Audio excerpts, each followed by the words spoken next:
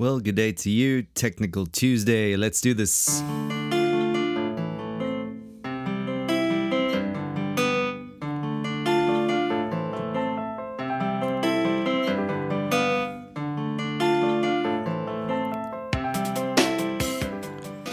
Technical Tuesday. And I have just lit up my pipe on a...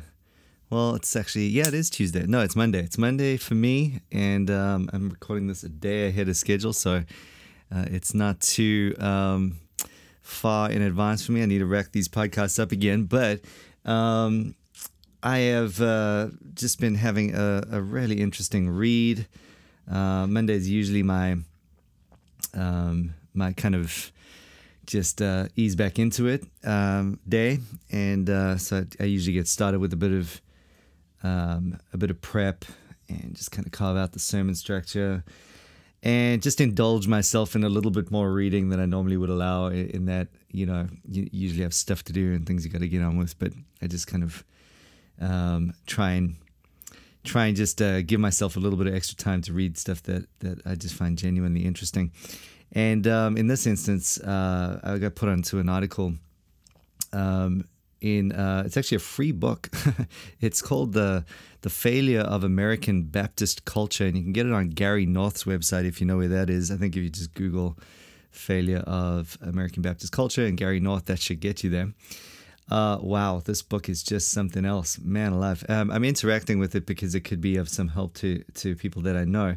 But it's just it's actually a very relevant thing in terms of like the everything this podcast is about in many ways is the very antithesis of that, it within Reformed circles anyway, is represented by this book. Not so much on the Baptist culture thing, but on the issue of eschatology and the overlap of the ages, the two-age thing. And so much of what goes with it in Kleinian theology, two-kingdom theology, etc. I mean, this is definitely leaning towards monocovenantalism. It's definitely leaning towards, it is. It's just plain old Reconstructionism at the end of the day, and just everything I would say all the bad stuff of Reformed theology. So it's quite a book, actually, to go check out. You see this great big compilation of almost Reconstructionist ideas, and critiquing the Baptist culture thing. And look, I mean, Baptist, I hate the expression Baptist in many ways because, like, wow, I mean, what is a Baptist? Who even knows what that is? I mean, you got Baptist Union, you've got Baptist, Arminian Baptist, General Baptist in history, and yes, there is a history and a story there, but it's basically every single kind of general evangelical generic thing united around the concept of dunking. It's just a stupid idea. There's no real. It's just to unite on the issue of baptism seems like a bad idea from the get-go. It's true that baptism will, as a sort of a kind of constraint on your theology, make sure that you are always going to be separating church and state. It's hard to be a Baptist and a Reconstructionist, although, interestingly, I've seen a few of those lately. Almost a kind of morbid curiosity of mine to check that out. But yeah, I don't think that can work. And so that's the good thing about uniting around a kind of Baptist theology, in that you're just basically saying, listen, there's a progression in history. There's a progression in the Bible, at least, of biblical theology and redemptive history.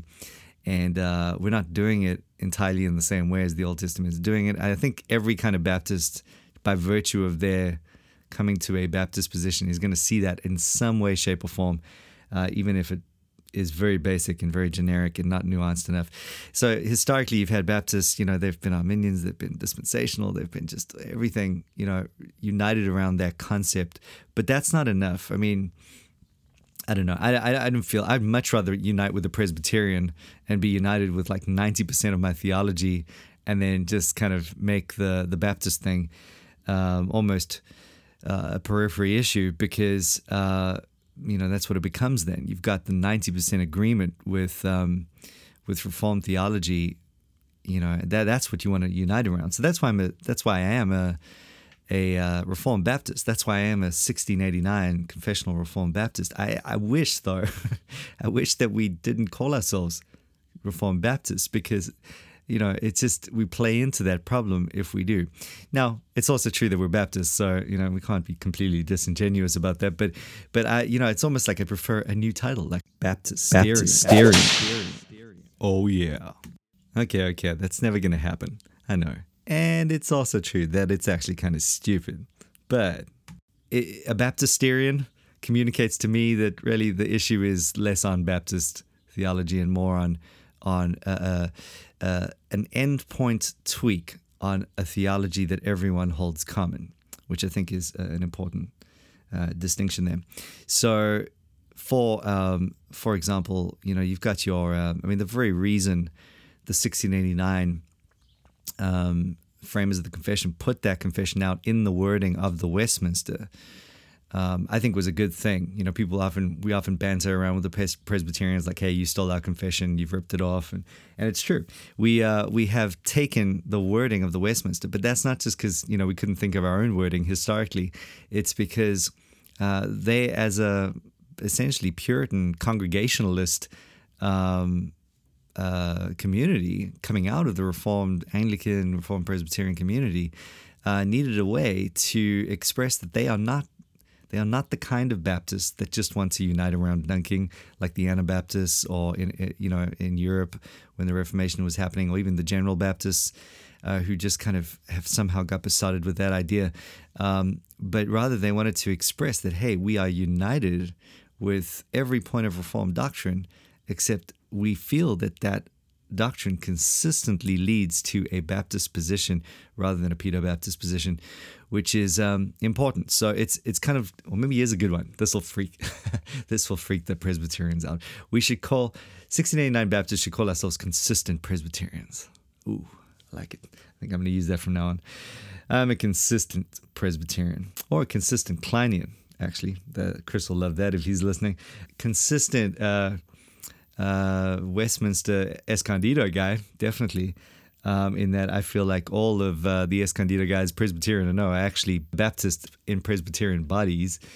So literally, I think that's what's going on there. And I realized they would have something else to say about it. But anyway, so bottom line is, there's huge overlap there in Reformed theology. But it's also true that if you just take the Baptist thing out of it entirely, you see, and Chris and I talk about this all the time. In fact, this is largely what this podcast is devoted to, less the Baptist issue and more the different kind of Reformed theology issue. You see within confessional Reformed theology two massively different kinds of Reformed theology, I think well represented today by the war going on between the two Westminster seminaries, the one in California and the one in Philadelphia. Philadelphia representing this kind of a position that would definitely closer align itself to the book. That is, I should tell you who edited it, shouldn't I? Well, I can't get there right now, so just look at that. I mean, some unknown editor guy, but well, I don't know him anyway. But again, the book's title, "The Failure of American Baptist Culture." It's kind of like it's an extreme version of what Westminster Philadelphia would stand for, as they would critique Westminster California. And I bring that up because really that way you can kind of almost just see how stupid the concept of bringing a Baptist into this even is. It's they're critiquing the failure of American Reformed culture in that sense. They're critiquing the failure of Westminster.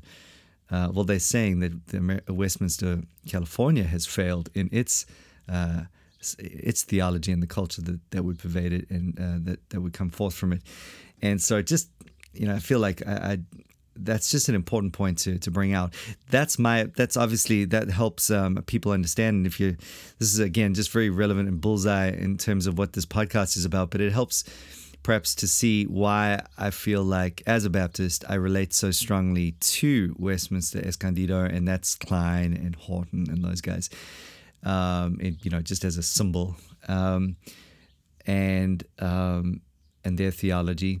I feel like it's just it's the same theology. Now, it's true that within that Westminster, California kind of theology, you do have a difference among the Baptists in that we don't believe in infant baptism, but it almost just makes it even more intramural in the Reformed community to think about it that way. I mean, I remember when Dr. Jim Renihan was teaching at Westminster Seminary in the Reformed Baptist Institute.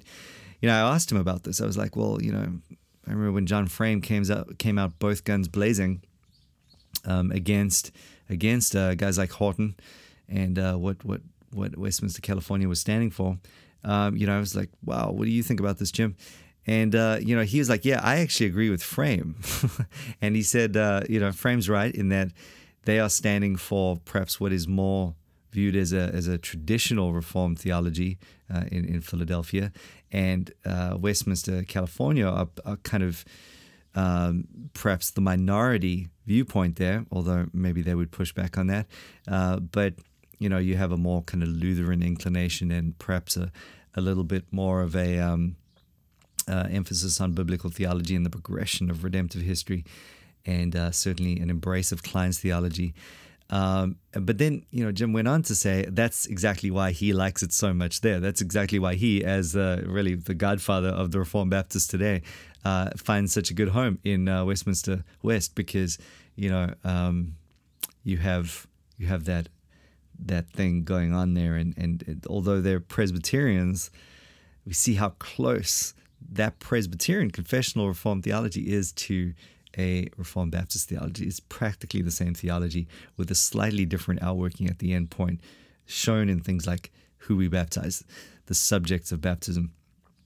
And that's something very important to keep in mind, I think, as we, whenever you think of anyone critiquing Baptist culture, it's almost like a red flag for me. That said, I think even Reformed Baptists, and, we would critique Baptist culture. I mean, there's so much nonsense that's happened in Baptist culture. And in some ways, the very title is impossible to even be. It's sort of, it must set up a straw man in some way, because, Baptists, again, they've just covered every spectrum of theological position and have only been united by their donkey. It's just like a non-entity in terms of the theological world. I don't know why anyone could even take that seriously.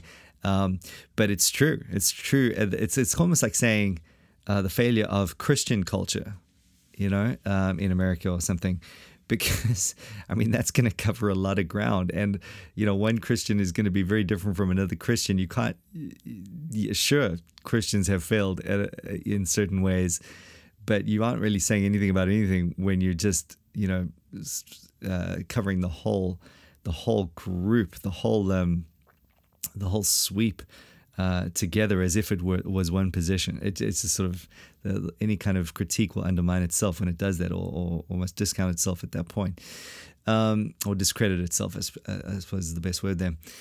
So anyways, just some thoughts there about the connections on those things. And I might just in future podcasts come back to this. I'm just recently thinking, through the issue of baptism and its covenantal sort of outworkings. And I do, and maybe just as a prelude to all of that, I did want to say, I think the important thing about a debate like that or a subject like that is less to do with trying to just kind of, throw grenades onto the other side or anything like that, or even getting to the point where you now can exclude your brothers who disagree with you or something. It often goes in a very ugly direction. I think the real value of that kind of debate lies in that baptism has this amazing way, being the covenant sign, of just bringing out the whole of covenant theology. You can't really come to a conclusion on covenant theology, or sorry, let me pull that back. You can't come to a conclusion on what you believe about infant baptism or credo baptism. You can't figure out exactly what you believe there until you have worked out the issues pertaining to covenant theology, until you've understood covenant theology. Now, it's true that if you're a dispensational Christian who is a Baptist, I mean, well, fine. That sort of takes you out of the discussion a little bit, in that you've basically said, hey, none of that actually is even relevant for us. But thinking about those who do value the reality of the Bible being one story and all about Jesus, and things that I would assume actually are quite basic in this whole thing.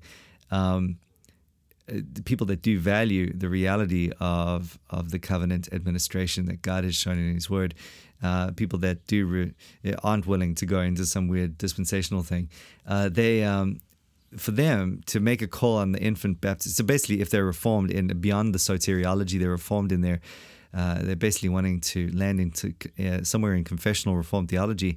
For them to make a call on this, you just have to do some serious study. There's no easy way to do this.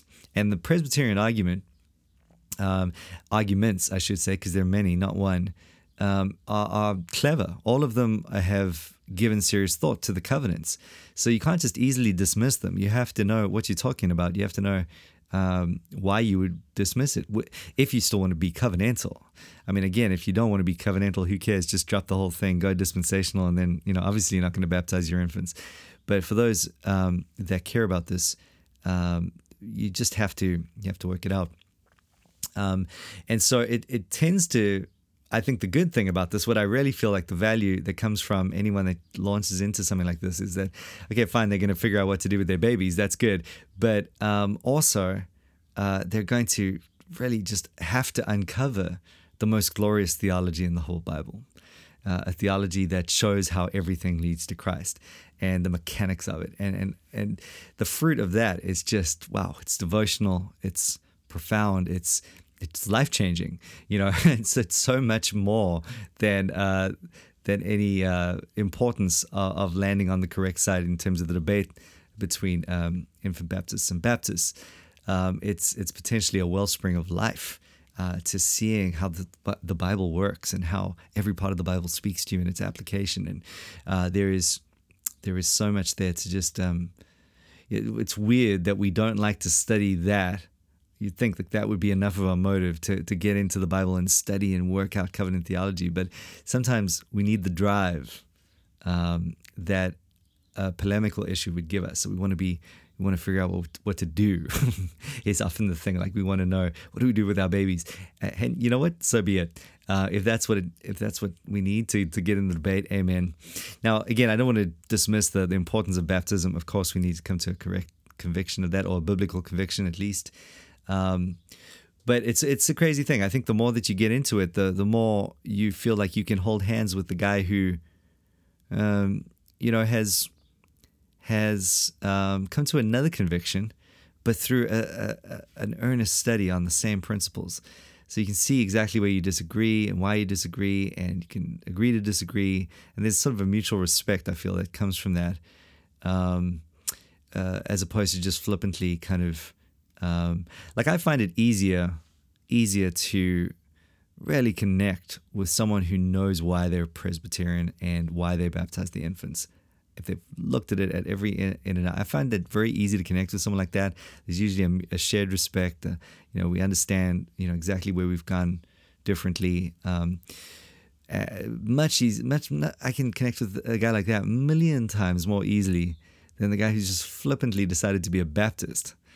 Just because it's obvious that the Presbyterian position is unbiblical. That's just, that freaks me out. So, man, that's a bit of a ramble, I will admit. All prelude, I suppose, to maybe just what will be a bit of a focus for me for a while. I think it's also just on that very thing that we've been talking about there, the Baptist thing kind of unveils eschatology. It unveils, well, let me not say the Baptist thing, but the Baptist Presbyterian debate thing. It just launches us into every important dimension of what two-age sojourning podcasts more or less should be about. Klein is in there, eschatology is in there, the technical stuff is in there. Certainly got your theology jam-packed, and then of course the 1689 and Confessions, like it, have much to say. So I think it's just a very relevant thing to be looking at for a while. So I'm going to come back to you on that, and we'll do a few sessions on that one. But those are some thoughts for you today on Technical Tuesday. They are kind of technical, they're just thoughts, things that people don't normally talk about, but they should be spoken about. They should be connected. And Spurgeon did, I think it was Spurgeon, who said, listen, don't kid yourself, covenant theology is the most difficult subject in the whole Bible. It's the most difficult point of theology. But of course, it pays the greatest dividends. Okay, so that's pretty much where I'm going to leave it today. Just did want to do one more quick thing. I tell you about that book. I managed to pull it up on my computer here. The book I was talking about earlier. Okay, there we go. This is, it was published by Geneva Divinity School. Editors James B. Jordan and Gary North. If you know who Gary North is, heavy economy, kind of militant reconstructionist dude. That's the one thing I wanted to say. Head and shoulders above most of these articles is one article that is written by a guy named P. Richard Flynn. Don't know what the P stands for, but apparently he's from New Zealand. I'm not sure if he's still in New Zealand or what the deal is, but it was a minister in New Zealand. And he wrote an article called Baptism, Redemptive History, and Eschatology, the Parameters of the Debate. So, I like that title. That's great. That shows you how all these things are connected. And that title deals with Murray and Klein. It even has some interaction with Paul King Jewett. If you know me, you know I'm a Jewett fan. And so, great. I feel like the first part of the article is really good. Excellent sort of expose on the tensions within Presbyterian theology or Pedobaptist theology. And then the last half of the article is just, it's like someone shot him in the head and he had to finish it. I don't know what went wrong there. My goodness, terrible, absolutely shocking. I'll tell you why as we get to this topic later on. But bless you guys. That's hopefully enough to just get you in a whirlwind listening to my blabbering on Technical Tuesday. And join us for the remaining podcast Sojourner Pod Week podcast thing that we do. And remember, smoke a pipe every single day, not just on Saturday. We've upgraded, people. We've upgraded. So talk to you soon.